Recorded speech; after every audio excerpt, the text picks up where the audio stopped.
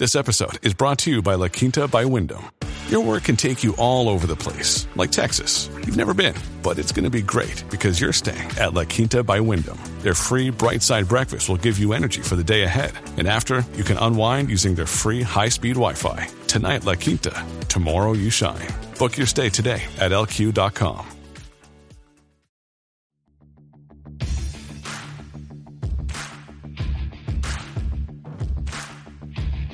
Hey, I'm Ryan Mallory, and this is my Swing Trading the Stock Market podcast. I'm here to teach you how to trade in a complex, ever-changing world of finance. Learn what it means to trade profitably and consistently, managing risk, avoiding the pitfalls of trading, and most importantly, to let those winners run wild. You can succeed at the stock market, and I'm ready to show you how.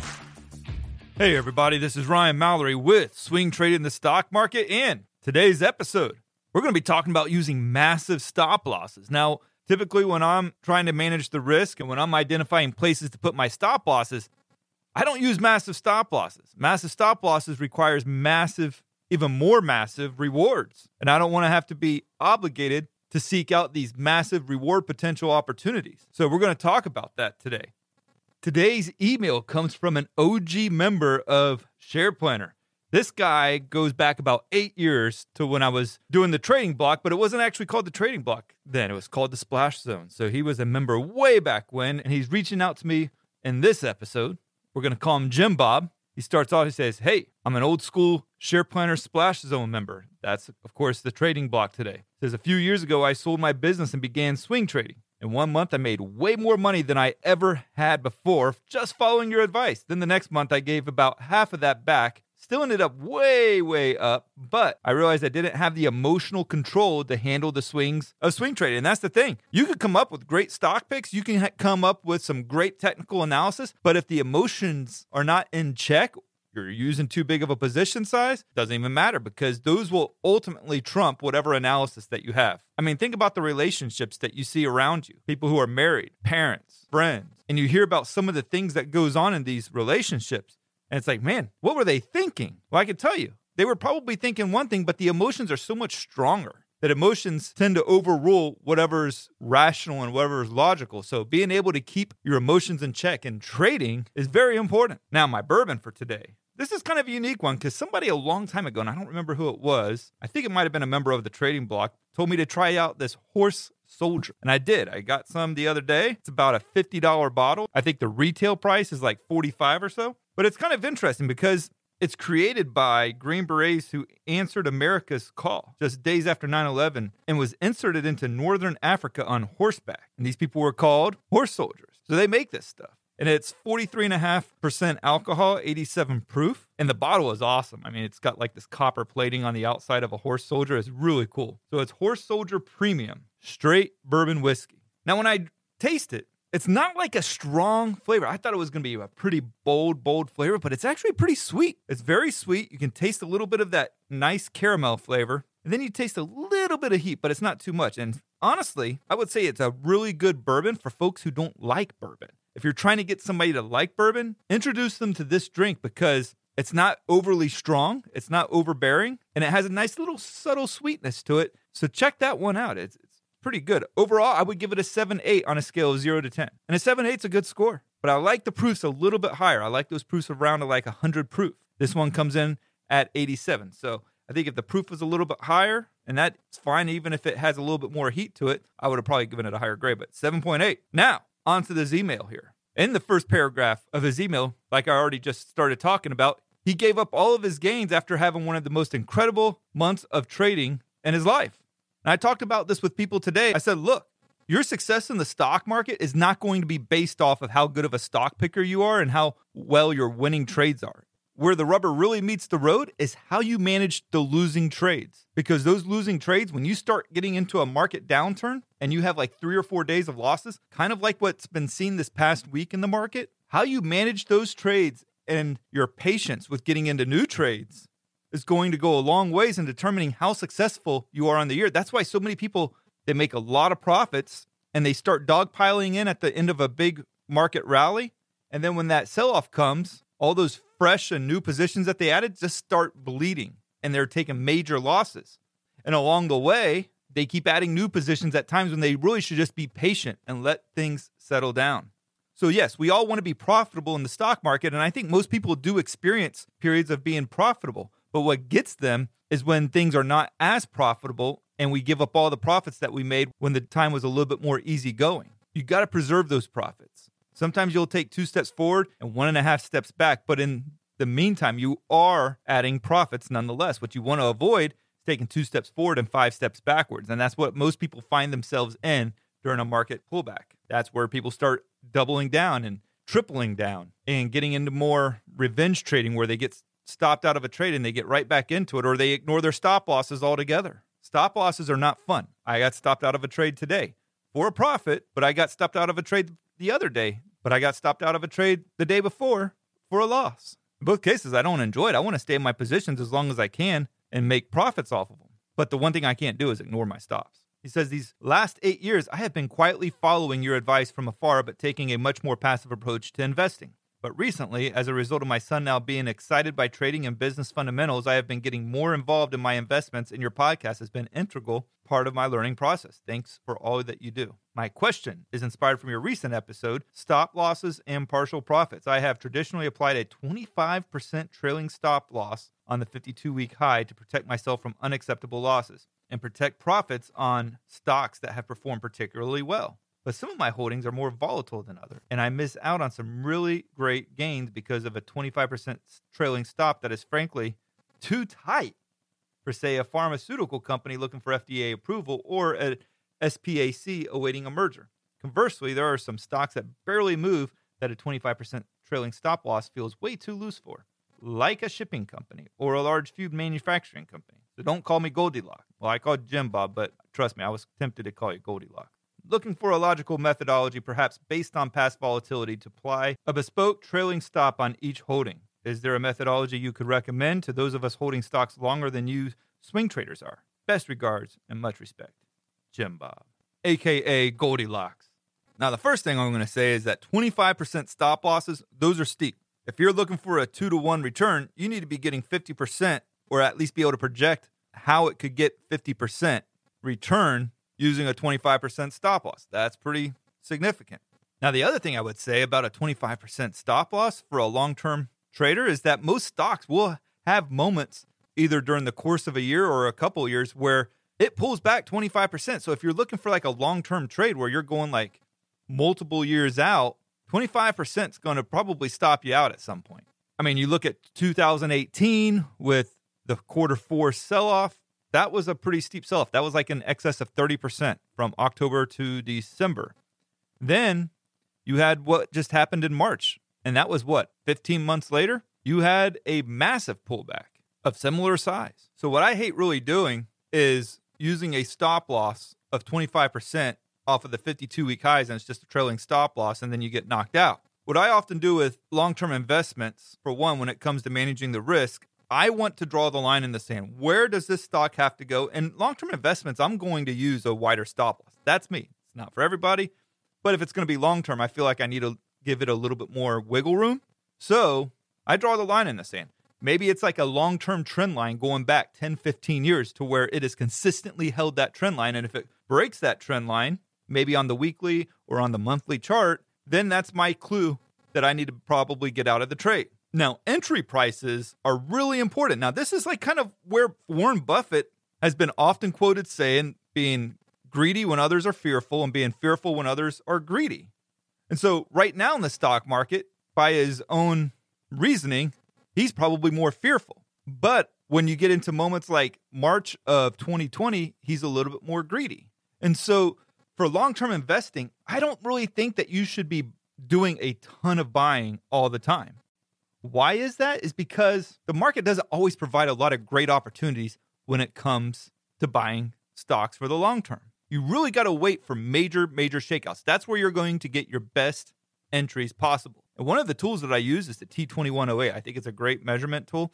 It's through TC2000. You can find a link to it in the notes of this podcast. But essentially, it measures the percentage of stocks trading above their 40-day moving average. And when you start getting down in like single digits, that's usually when you are getting into some major oversold conditions. And those oversold conditions that the indicator starts printing often leads to some incredible bounces in the market. So it's kind of like having a grocery list or a wish list of stocks that you really want to get into following a major pullback. When you finally get that major pullback, that's when you start buying.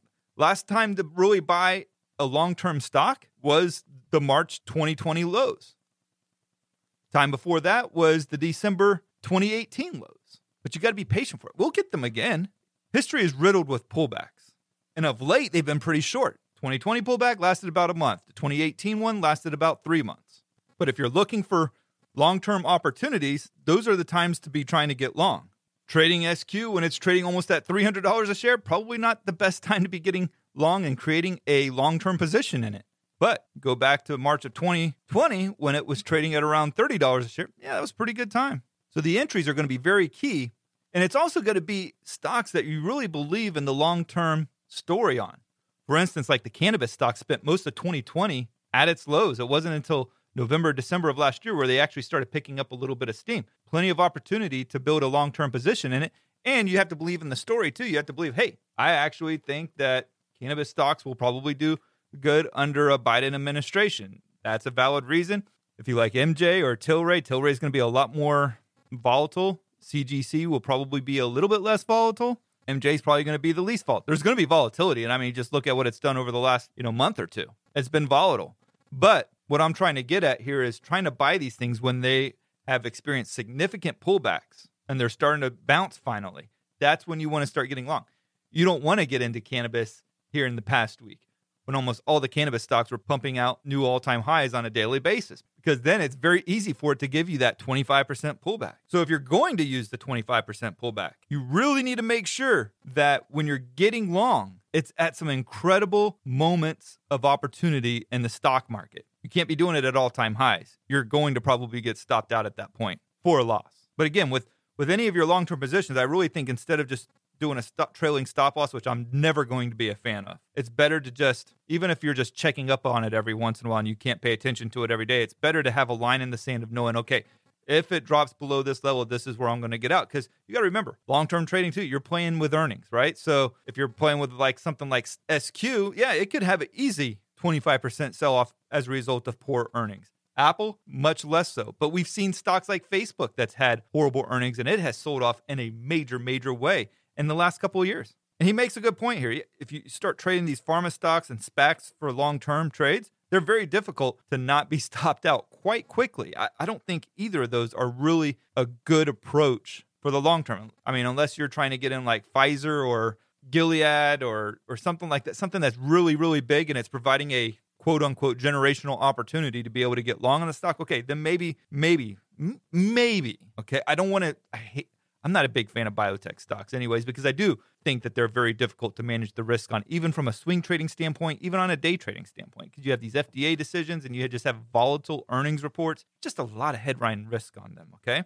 But if you start trying to put a 25% stop loss on Walmart, you could be sitting there for years and it doesn't do anything and it still doesn't trigger your stop loss. And let me tell you guys real quick about swingtradingthestockmarket.com. It's a really good companion to this podcast. It's going to give you all of my analysis on my bullish watch list. These are my master watch lists that I trade off of. That includes my bullish and bearish watch lists. I update them twice a week for you. And I'm also going to give you my daily setups off of those watch lists each and every day, tell you which stocks I'm looking at possibly trading. Furthermore, you're going to get the most intriguing charts that I come across each and every day, and updates on all the FANG stocks, plus Tesla, plus Microsoft, and multiple updates each week on the S&P 500, the NASDAQ, and the Russell 2000. So make sure to check that out, swingtradingthestockmarket.com. Now, when it comes to these long-term investments, I'm usually looking at your mega caps. If the market's going to bounce, what has to bounce in order for this market to really come back? In 2020, it was Apple, it was Amazon, it was Google, it was Microsoft, Tesla, Caterpillar, Walmart. And all these stocks were providing incredible trading opportunities at one point or another. You go back to 2008, it's pretty much the same ones. Go back to 2018, providing incredible opportunities for the long term. NVIDIA, go back to 2008. Different companies, possibly, but same story. There had to be stocks that had to go up in order for the market to recover. Same thing with 2000. Those are the stocks that you really want to be identifying for the long term. What stocks have to go back up in order for this market rally to sustain itself? Of course, you can't have really a major sustained rally without Apple. And so when you're looking at a lot of these opportunities from a long-term perspective, use the weekly chart. It'll take a lot of the daily noise out. Not overly crazy about the monthly unless it is just a massive, massive opportunity like 2008, 2000, that kind of opportunity to create some new long-term investments. Now, I hate saying this, but stocks only go up. Long-term, they only go up. Granted, you have plenty of pullbacks in between. You go back to the very beginning of the stock market, a history of the stock market always going up. If it didn't, why would we even trade it? Why would we invest in it? So long-term, it goes up, but you need to wait for those opportunities where there's a blip in the matrix to get long. And it needs to be stocks, one, that you have a belief in the long-term sustainability of the company, and two, the market needs it in order to recover and go back up. Where would this market be if Apple, Amazon, Google, and Microsoft did not go back up? It'd be a totally different story. We'd probably still be selling off if those things never came back. And so when you get these massive pullbacks, you need to decide for yourself, what are some of the stocks that you would like to buy? Know it ahead of time, because this is going to be like your laundry list. And at what prices? For me, I can tell you, if we get another major pullback, Apple would be at the top of my list. So would Nvidia. So would Caterpillar. Google, Tesla, SQ would be on there. I mean, that's a great company. So you got to know those companies ahead of time. So when they actually do pull back, you're not thinking in a moment of emotion, what should I buy? What should I buy? No, you've been planning for this. And guys, I know SPACs and biotechs, they're popular, and a lot of people like trading them, but they're very difficult long-term plays, especially the small cap pharmas. And the SPACs in general, I would just avoid all long-term, because that's kind of like one of those things where when we talk about this bubble bursting one day, we're going to be talking about SPACs. But to the question of Jim Bob, where he's saying, hey, what do I do if, what's a good methodology? What I would try to tell you is, one, the entry price and the opportunities that you're seeking out for the long term needs to come when the market's providing you some great opportunity. You don't want to be looking at it right now. It's like, oh man, I missed out on a huge rally off of the March lows. Maybe now I should start creating some long-term investments. That I could never get behind. I would have to wait for another major market pullback. And it doesn't necessarily mean it has to go back to the same level it was before. Historically, that doesn't happen. But you may have a pullback to somewhere in between the current price now and to the lows that we were at back in March. That would be a higher low. And once that's achieved, that's where I'd want to get long at. And then if you want to use a 25% stop loss from there, I wouldn't be putting it off of the 52-week highs, because you may be like 50% below the 52-week highs or 40% off the 52-week highs. That doesn't make a lot of sense.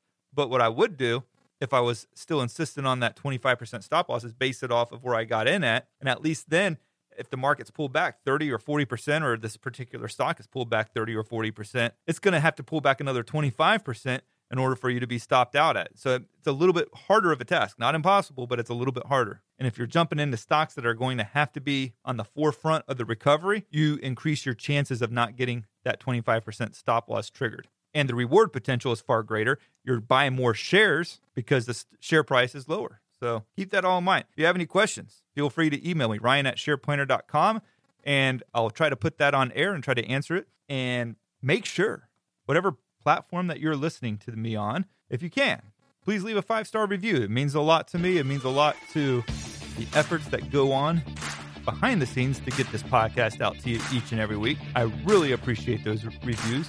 Thank you guys, and God bless. Thanks for listening to my podcast, Swing Trading the Stock Market. I'd like to encourage you to join me in the Share Planner Trading Block, where I navigate the stock market each day with traders from around the world. With your membership, you will get a 7-day trial and access to my trading room, including alerts via text, email, and WhatsApp. So go ahead, sign up by going to shareplanner.com/trading block. That's www.shareplanner.com/trading block. And follow me on Share Planner's Twitter, Instagram, and Facebook, where I provide unique market and trading information every day. If you have any questions, please feel free to email me at ryan@shareplanner.com. All the best to you, and I look forward to trading with you soon.